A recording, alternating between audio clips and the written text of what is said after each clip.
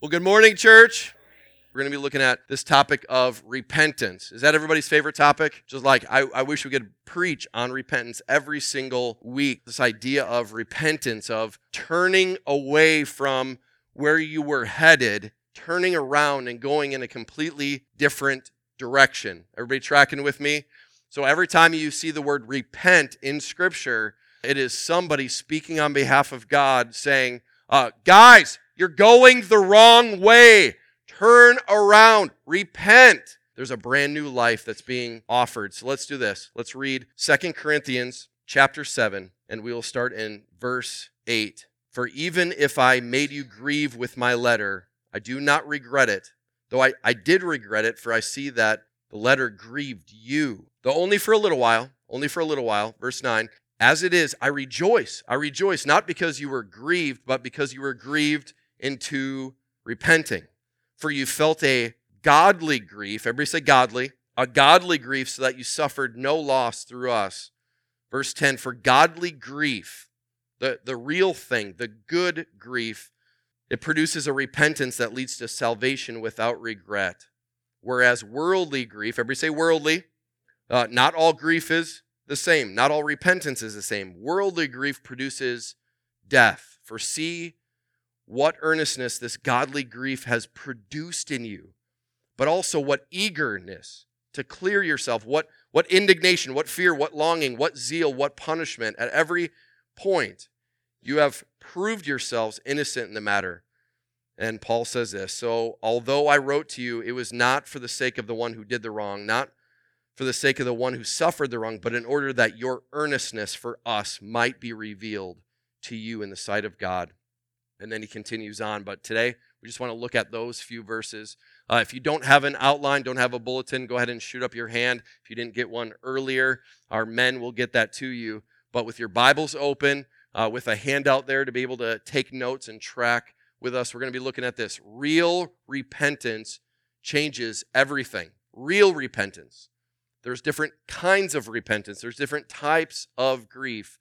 But the real thing, have you experienced it? Have you experienced the real thing that has led to a changed life? Not just a changed eternity, but a changed lifestyle. And I pray that all of us would be able to lean in and hear what God has to say for us this morning. If you're taking notes, if you want to jot this down, as we think about real repentance changes everything. Anybody need change? Like, I need something different in my life. This isn't working. I'm looking to my past, and I have a lot of regrets. Well, I hope today, as we have our eyes in Scripture, we're going to see this. Is there godly grief, or is my heart still hard? Looking at verse 10, as I look at my life, as I look in the mirror, is it godly grief that I experience over sin, over my waywardness, over me getting distracted, over me getting drawn into the world? Or is my heart still hard? And so Paul walks through this, and he's pretty bold. He's pretty bold as he's addressing the Corinthians. So in a sense, we could summarize 1st and 2nd Corinthians this way, okay? We could summarize it this way. Paul would say, dear Corinthians, knock it off! You are loved, Paul. Something like that. If you've read anything in the books of 1st or 2nd Corinthians, he is straight up, blunt, in your face, calling them out, very uncomfortable at times, because in the city of Corinth, we had some problems. Do you believe that there's problems in our culture, in our society, that even those that would say that they're Christians, that they follow Jesus, that we get sucked in, that we look just like and live for the same things? And Paul was so burdened for the believers in that day that they wouldn't be conformed to the world, but that they would have a godly passion to have real repentance, turning away from the old way and turning to the new. So I wonder for us today, is there anything in your life that you would say, I can see where I'm slowly straying, I'm wandering.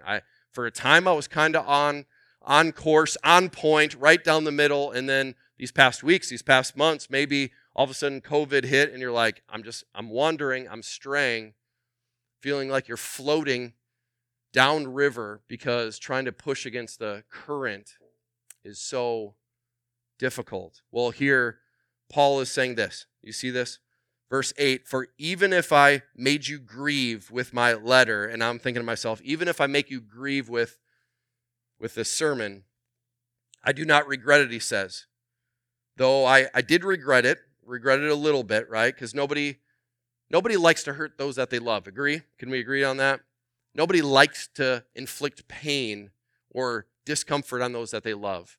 And so Paul was conflicted of, I got to speak the truth. I got to call you out, but I love you, even though it's hard for me to say and it's even harder for you to hear. We need to talk about, where is your heart? Where is your focus? Where is your lifestyle leading you? And so he says that grief was the beginning. Grief was the beginning. Have you ever experienced that? Like, I blew it, I messed up, I screwed up, I just gave in, I didn't fight temptation, I just keep on giving in, and something happens in our hearts, right? We're like, have you been there this past week maybe? There I go again. I did it again. I said it again. My eyes went there. My thoughts went there. My credit card went there, and it shouldn't have, right? I went to the place that I shouldn't have gone. I met up with the person that I shouldn't have talked to. I was involved in the gossip or the slander, and I never should have been part of that. I made decisions that have consequences, and I never should have taken the first step, and now I'm all the way down the road. It starts with this: grief. My heart hurts that I said, God, thanks but no thanks. I'm going to do my own thing. It starts with grief. It starts with a burden on the heart of, I blew it, I messed up, I screwed up, I shouldn't have, but I did it. And he says, grief is not equal. All grief is not equal. He says this, verse 9, do you see that?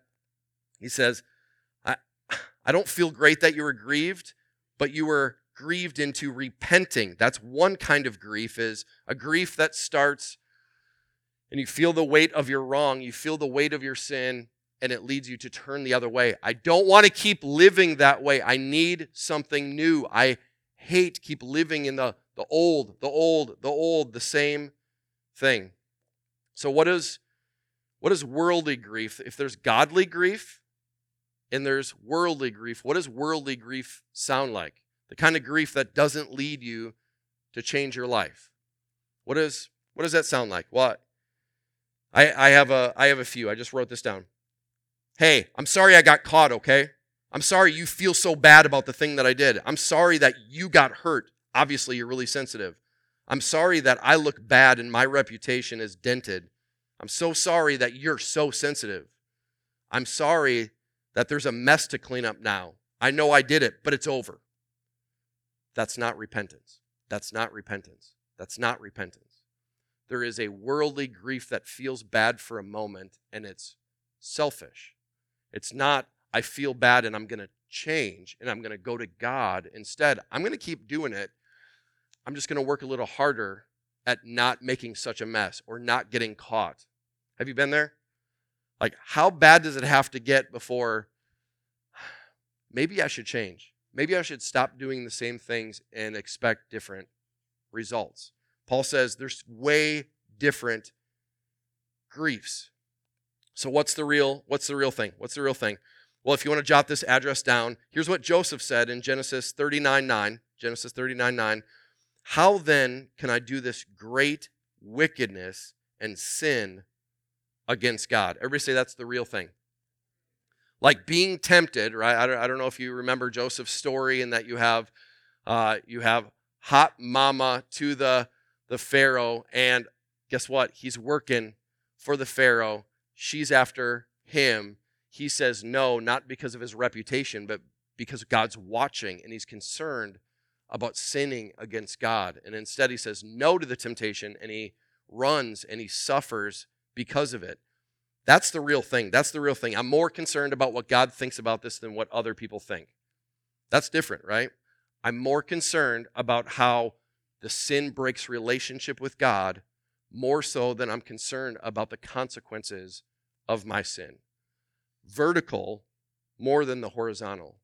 I see that God sees me, and I want to do something different. 2 Corinthians 7:9, back to verse 9. Worldly grief, it produces death. Everybody say, uh-oh. Here we go.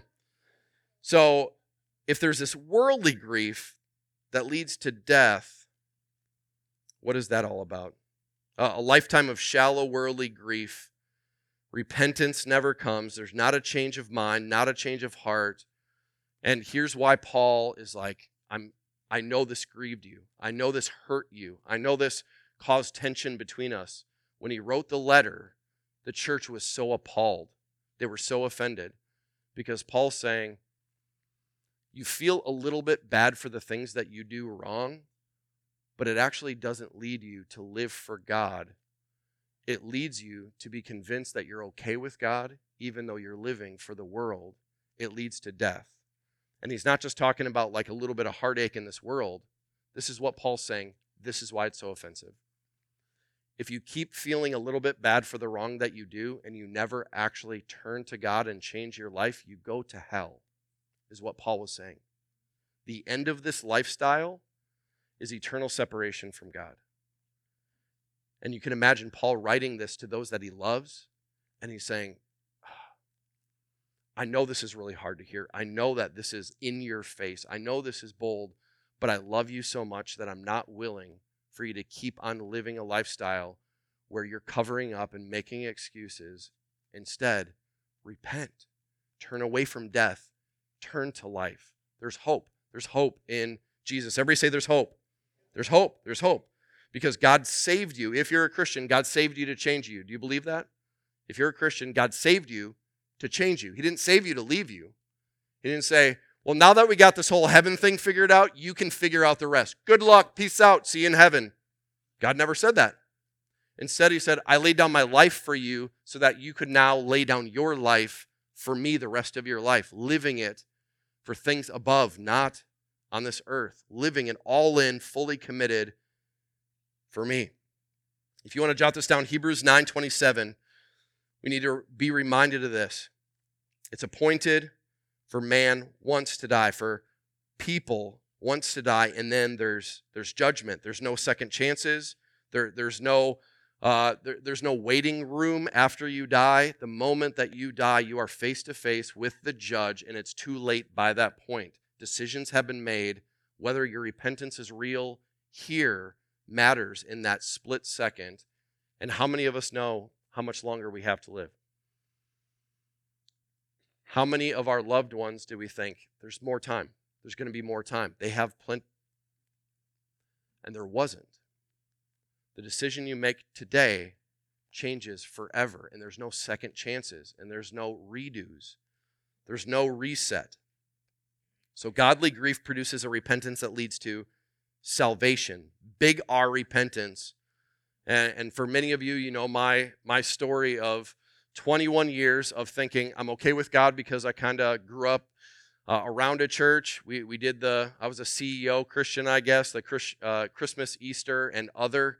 We might have had one other throughout the year. I was in church a few times a year growing up, hearing wah, wah, wah, wah, wah. Thank you, Charlie Brown. That's what I heard, not in the classroom, but in church.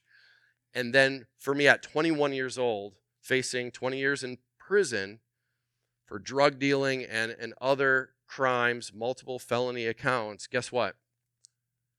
That's what it took for God to get my attention. That throughout the years, there was a little bit of tears, there was a little bit of sorrow, there was a little bit of grief, but my grief for 21 years was, I can't believe I got caught. I can't believe this is so hard on me. I can't believe that I'm in jail again. Woe is me, woe is me. Did that lead to salvation? No. A little bit of tears, a little bit of self-pity led to, I'll work harder the next time to try to get my way out of it and to be a little bit more careful living my way. Until June 16th of 2002, that God said, it's over. The party's over. It's time. Repent. And God met me in my car. I don't know if you've met Jesus. I don't know where that was at. I don't know if you heard the gospel and God met you in a very specific way. But for me, driving home Father's Day to my family, I left the house that morning one way, feeling a little bit bad for some of the bad stuff that I did. And when I came home that day, I walked in with godly grief that led me to repentance, that led to salvation. They didn't recognize me when I walked in, I was brand new. Real repentance leads to a real change, even to the point where people can tell, they can see, they know something has happened. Is that you? Can people see? It's clear that you are not living for yourself. You're not living for this world. You're living for King Jesus. And here we have number 2, if you're taking notes. Have the excuses ceased? Have they stopped? Have the excuses ceased? Or is my mind still rationalizing? Is my mind still rationalizing? Verse 9, for you felt a godly grief so that you suffered no loss through us. For godly grief produces a repentance that leads to salvation. And the word, again, salvation there is to be saved, big salvation, but it's also God save me from continuing to go down the same road again and again with regrets, with heartache, repeating the same things over and over again. And I don't know who needs to hear this, but as long as we persist with our excuses, as long as we keep lying to ourselves, I'm going to remain trapped in the downward spiral of regret. Anybody got regrets? And how many times has God tried to get our attention of the reason that you keep experiencing regret after regret is because you keep living your own way. You keep doing your own thing. You're doing the wrong in a couple different creative ways over and over again, and it leads to regret after regret after regret.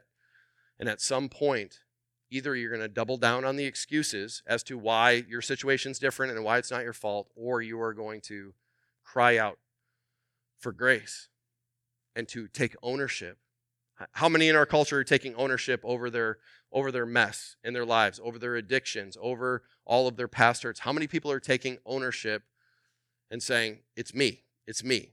It's the way I'm responding. It's the way that, it's not what I went through, it's how I'm responding to what I went through. And I'm not going to make excuses anymore. No more excuses. No more excuses. Turn to your neighbor and say, no more excuses. Let them know. You can tell me, right? I need to hear it too. I need to hear it too, right? No more excuses. We're not doing it. Not doing it. I'm not going down that road any longer.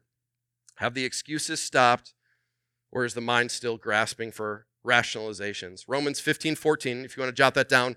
I'm persuaded of better things concerning you, Paul says to the church in Rome. I am fully convinced that God has something better than more and more regrets. Do you believe that? Do you believe that this morning?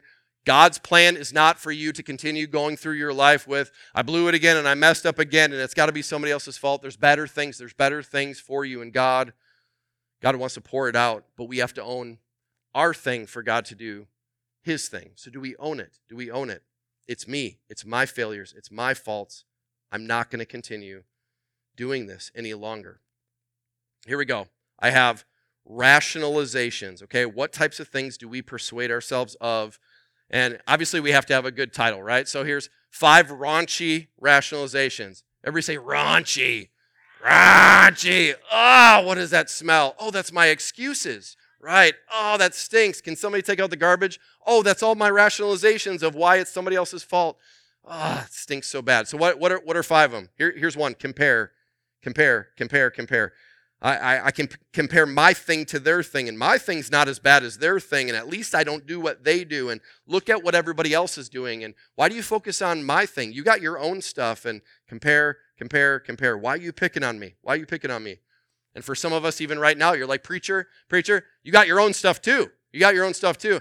Yeah. I look in my mirror, you look in your mirror, right? And we're able to, instead of comparing, we're able to take ownership of our thing. How about this number 2? Deny it, right? I deny. It's all good, bro. It's all good. It's all good. Shaw did. It's all good. Everything's good. I'm fine. Are you fine? I'm fine. We're all fine. We're all fine. Are we really all fine? We're not fine. But we deny it. It's not a big deal. If nobody's noticing, nobody spots me. I know. That's what I do every morning. Just trying to deny it. I just scream like, it's not there. It's going to go away. Time will heal. Nope. So, can I clue you in? Everybody else sees your baggage. Just be honest and confess that you see it too, okay? Everybody else knows that you're a mess. Just be honest with yourself that you're a mess. Everybody knows that you don't have your life together. Just be honest with you that your life is not all together, right? And for some of us, we just need to be reminded that social media highlights of others is not real life. And as we compare, we deny. Here we go, number 3. We run from it. We run. If I can't deny it and it's too obvious, I just try to avoid it, try to run away. I stick it in my closet. And if I stay really busy, how many of us, I'm guilty, how many of us have gone through seasons where we schedule ourselves to death because if we just keep moving quickly and we keep our schedule full, we don't have to actually face what's really going on inside. If I can just distract myself with all the things that are in my life and that are coming up and planning and planning and planning and going and going and going, then I don't have to think about me and I don't have to think about the mess and I don't have to think about the places that God's calling me to repent, to turn away, to go in a different direction. I run, but you can't outrun your regrets and you can't outrun your past and you can't outrun the consequences. Someday, it all washes up on your shore. And if you don't deal with it now, you're going to deal with it later. And for us to be honest, right? We stop rationalizing. How about this? Number 4, blame shift it. I just blame shift it. There is a problem, and it's me. Those might be the hardest words to ever say, right? And I know for some, I've been in offices, counseling scenarios where people have been really honest. And they said, you know what, Pastor John, I'm seeing things clearly now. Thank you for your help. The problem is you. Because nobody has ever told me these things before. This is the first time I'm ever hearing that I have to take ownership of my problems. And if you're the only one saying that, it's you. You're the problem. You're the problem. I've had people walk out of my office in middle of marriage counseling and one says, oh, I see clearly what's happening here.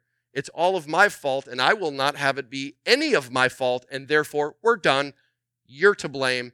Thanks, but no thanks, Pastor. I'm out of here, right? Blame shift. Why does it have to be me? Why am I to blame? Well, you can't repent where you don't take ownership, right? And you're not going to take ownership unless you get honest about where you're really at. How about this? Number 5, lastly, excuse it. It's really hard for me right now, and you don't understand my backstory. You don't understand what I'm facing. You don't understand the pressures. We all have excuses. We all have them. And the beauty is, Jesus wants to help us peel back all the layers to be able to see all these things sound really good, but they're not true. They're not true. This is not reality. So today, what if each one of us could take responsibility, take ownership, and say, I am going to face what's in the mirror. I'm going to own what I've done. I'm going to own the things I've said. I'm going to own where I lack commitment to my God, and I'm fully committed to things that don't matter. And I'm not going to excuse it. I'm not going to blame. I'm going to do that. And you can do that today. Everybody say that's good news. That's really good news. It's really, really hard to be really, really honest, and it's really, really good to take ownership and have godly grief. So here we go. Is there godly grief, or is my heart still hard? Have the excuses ceased, or is my mind still rationalizing? Is there quick confession, or is my mouth still blaming? Is my mouth still blaming? Verse 11, do you see that? For see what earnestness this godly grief has produced in you. It's producing something awesome. It's awesome. It's awesome. It's awesome what the grief is producing. Everybody say it's awesome. It's awesome. And Paul saw it and he's like, more of that, more of that.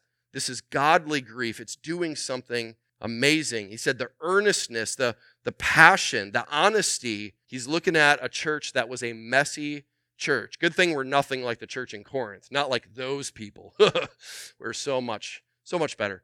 He saw a mess. He saw a messy church. He was honest about the condition. And he was so quick to be able to give good news that if you take ownership and you confess it, that there is goodness coming in the future. Honesty with the ability not to blame and not to confess, he says, this is leading to awesome, awesome things. And I don't know if there's a time in your life where you just recognized, I've been deceiving myself. I've been blaming everybody else my whole life.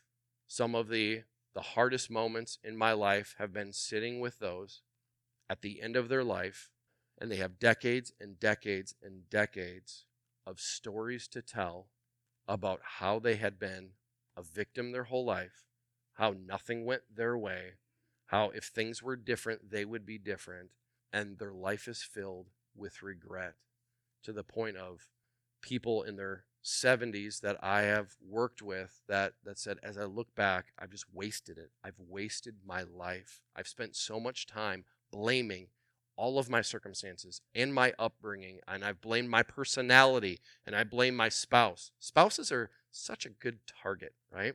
And the blame and the blame and the blame. And here's what's awesome. Awesome things happen to those who get honest, right?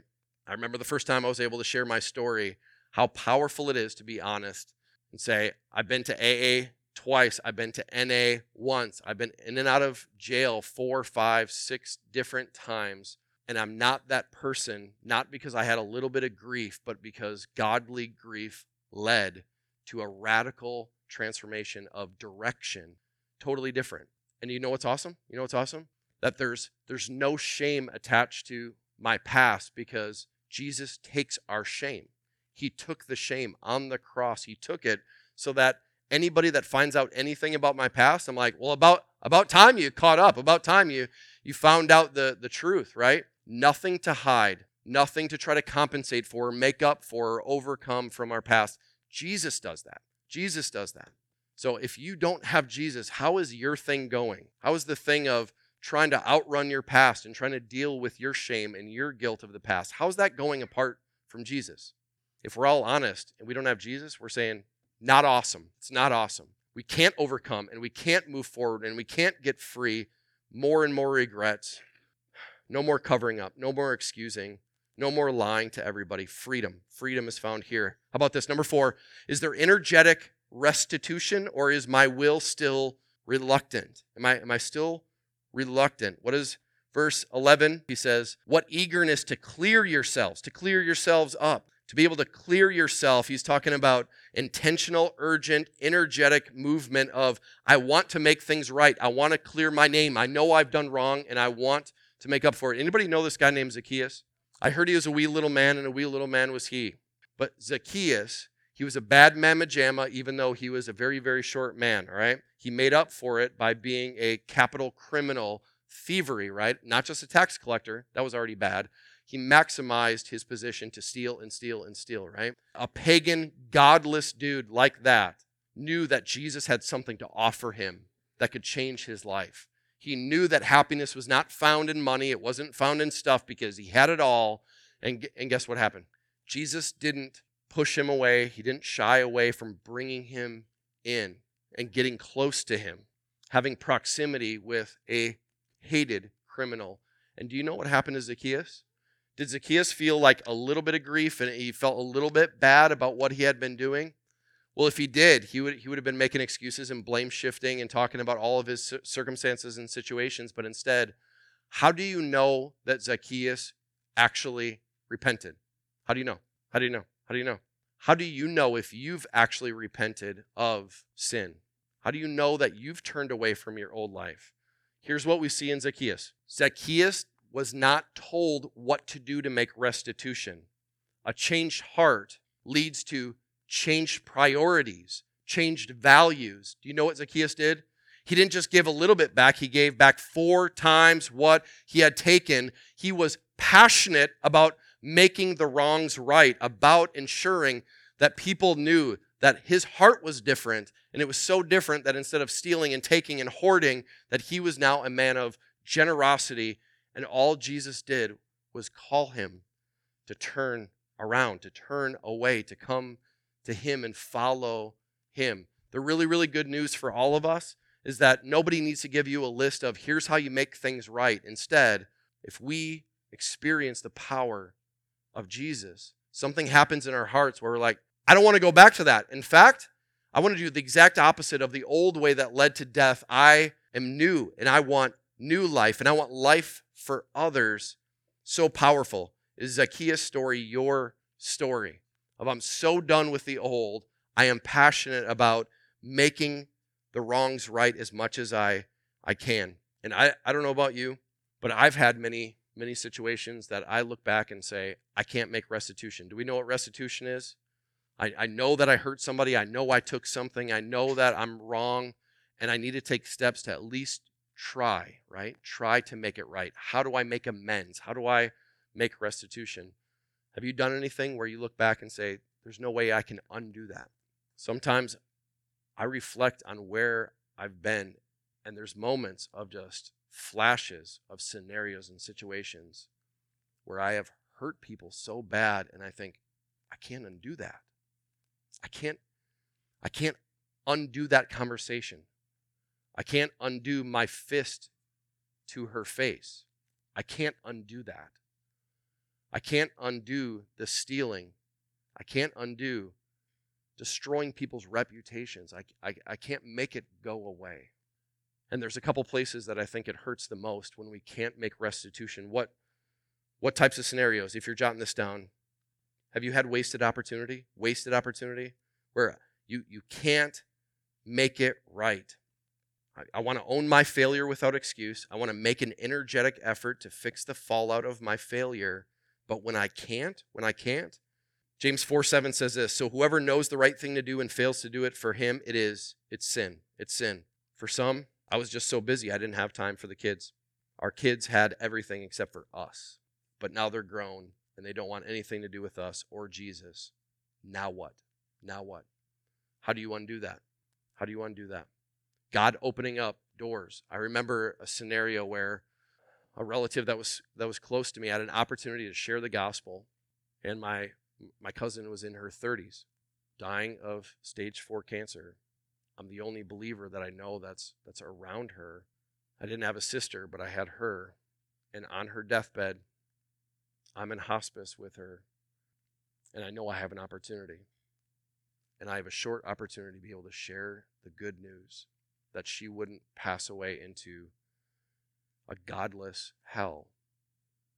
And I wasted it. When the good news is supposed to be coming out, and instead, I'm thinking about other things. I'm thinking about myself, and I'm thinking about the reaction and the response. Have you had any wasted opportunities that were right in front of you? I should have taken it. I should have grabbed hold of it. God set that scenario up for me, and I blew it. I can't go back. How about this? Selfish indulgence. Matthew 26:41, if you want to jot that down. Matthew 26:41. Watch and pray that you do not enter into temptation. The spirit is willing, but, anybody want to finish it? But the flesh it's weak, right? The spirit is willing, but the flesh is weak. Watch and pray. Temptation is real. I don't know, for some of us, we're looking back at our lives and we're like, alcoholic binges, angry outbursts, private pornography, repeated gluttony, red-hot rage, willful lust, compulsive spending, pathological lying, sinful correction as a parent, and anger, unashamed addictions. It's hard to repent when the way forward in restitution is fuzzy, and we need grace, don't we? The things that we've done, the things that we can't take back, we can't undo it. But I pray that this would be true in your heart. That if you've blown it, anybody blow it? Anybody ever blow it? Anybody spend years and years like expert, messer-upper? Regret. The story's not over yet, and I want us to hear this. Even though you made a mess when you had an opportunity, there are people around you that have not gone down that path yet, but they might be on the verge. And God is sending you as a mouthpiece, not to say, I'm an expert in this area and I've perfected how to do it righteously and holy. Instead, you have a story of, if I could only go back, but I can't. But maybe restitution looks like, I'm going to make it my mission the rest of my life to be able to help others and prevent others from going down that path. And maybe as a parent or a grandparent, you're in a season where you're like, I might have blown it to this point, but I'm going to do everything I can moving forward to think differently about the influence that I have in my family. Or maybe for some of us, hear this. We got 5 young ones, all right? How many in generations to come are going to be impacted because you chose to pour your life out into young families and young couples to be able to have them learn from your mistakes, that they wouldn't go that way? What if there are generations to come that are going to be impacted by you, not because you got it right, but because you got it wrong, absolutely wrong? And God's saying, it's time to redeem the broken past. It's time to redeem the mess ups. It's time for you to make restitution, not by going back and undoing it, but by training up and teaching and equipping others to be able to go down a different path than you did. And this is just a side note. Some of us have grown kids that might need a conversation from mom and dad to say, how did I blow it? Where does it hurt? Can we have an honest conversation about the things that I didn't get right? Because repentance looks like humility and teachability. It looks like the ability to own, even when it's painful, because you don't want to hear what you failed at. But do you know the number of families that I've been able to watch where restitution looks like humble request of confession and maybe even accusations? And how many parents, how many grandparents that I've watched to be able to sit with their family and say, help me be better. Help me to help others be better. And how many broken hearts have healed because we were willing to say, I got it wrong. I got it wrong. I know now, but I didn't know then.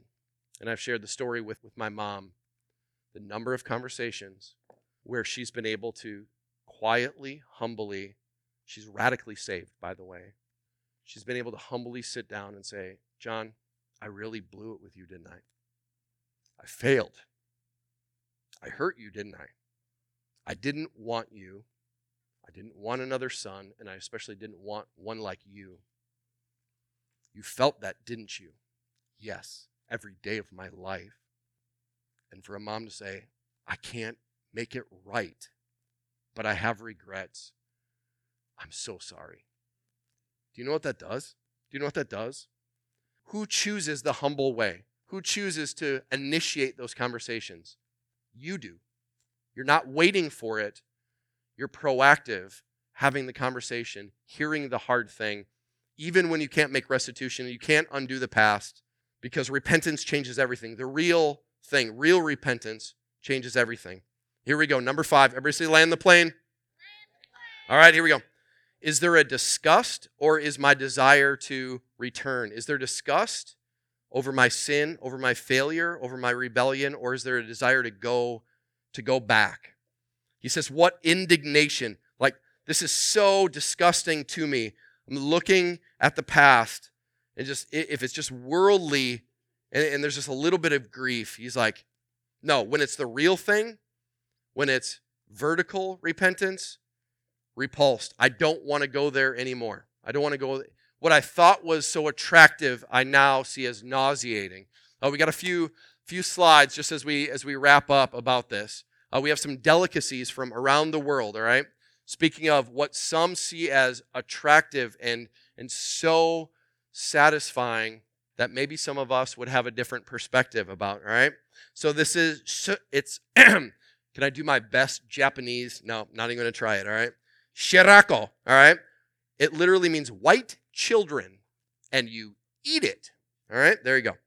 It refers to sperm sacs of a pufferfish. It looks like a miniature brain, and they are said to have a sweet, custardy taste. Everybody say yum. Oh, that is delicious, right?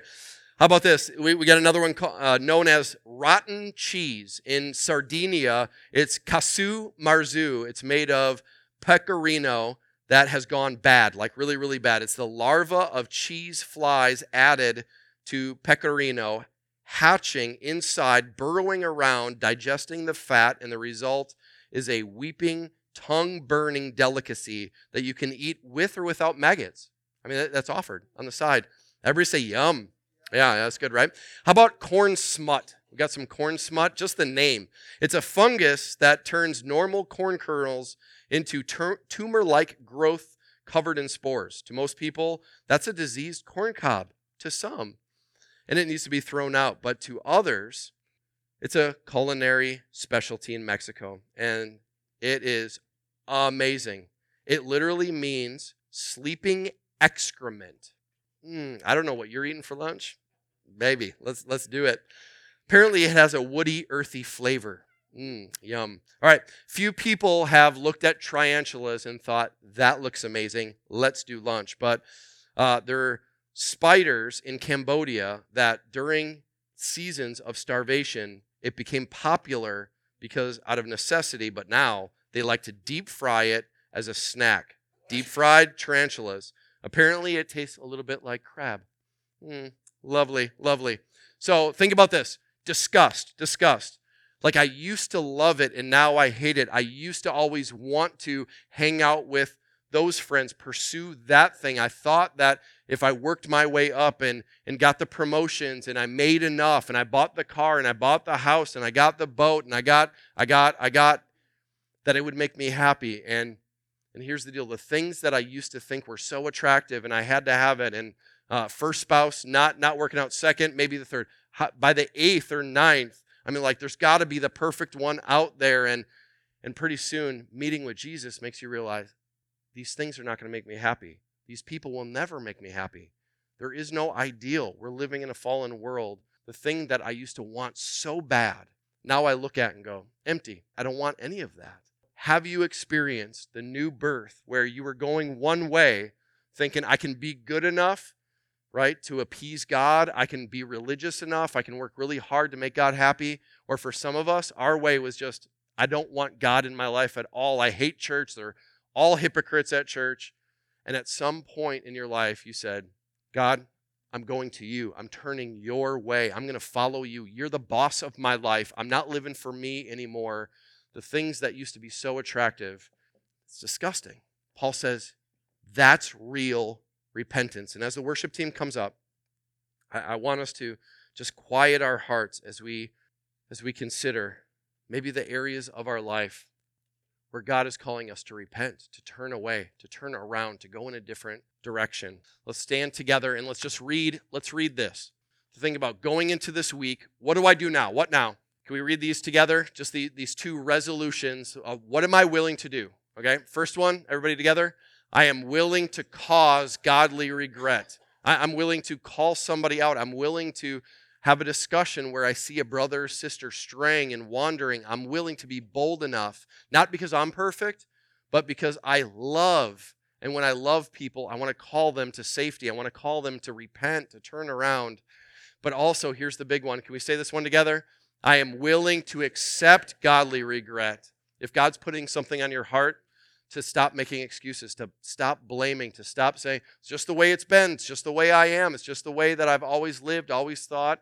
What if today is, I'm willing to be confronted, I'm willing for God to call me out, and that even though I was going this way, I'm going to choose to repent, and I'm going to go a brand new way that leads, no more regrets, it leads to joy, it leads to peace. So Father, right now, you are at work in us, changing our perspective, changing the way that we see our past, regrets.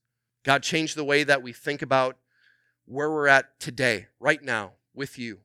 God, if there's anybody here that has been trying really hard to be good enough, that they would recognize, Jesus, only you are good enough. We can never be good enough. We can't overcome all the badness with some goodness. God, for those of us that have just kind of been living our own way, being the boss of our life, calling the shots, that today could be the day where we say, Jesus, be the boss. You are the king. You are the Lord of my life. Forgive me. I want to repent. I want to turn around. I want to go in a new direction. I want to experience life and forgiveness, joy. God, I pray that you would do that work in our hearts today. Wherever you're calling us to speak up, to speak the truth into people's lives, give us boldness. Wherever people are trying to help us, that we would have ears to hear. So we pray all these things in Jesus' glorious name. Amen.